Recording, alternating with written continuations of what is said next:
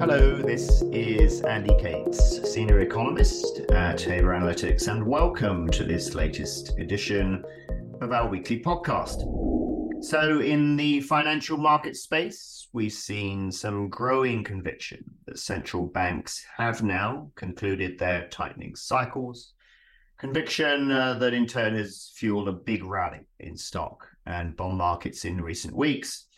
And over the past few days, that conviction was reinforced by some weaker than expected inflation data from the US as well as from the UK.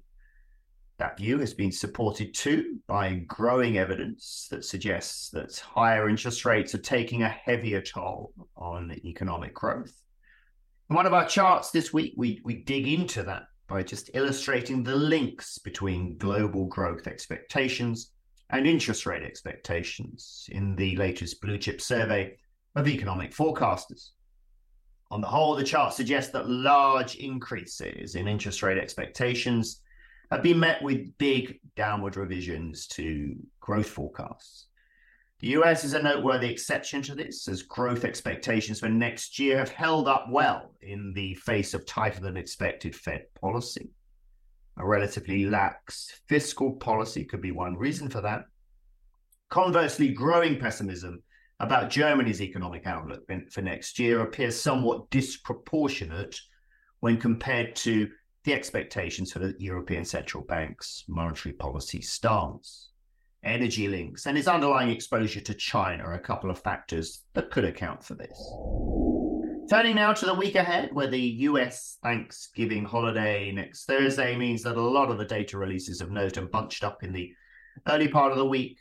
Data highlights for the record include the October readings for existing home sales and durable goods orders.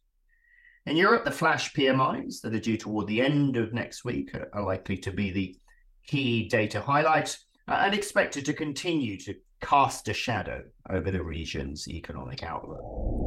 As for Asia, China and Indonesia decide on interest rates once again, while Thailand releases its latest Q3 GDP reading.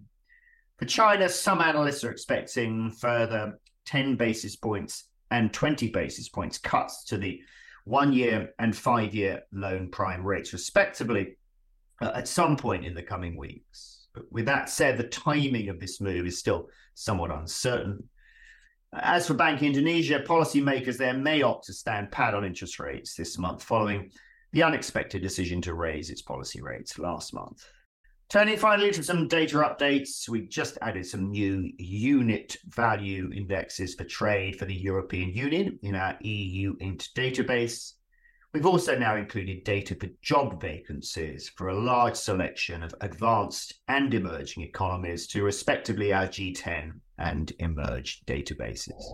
If you have any questions about the content of this podcast or any other issues concerning our service, please contact your account manager.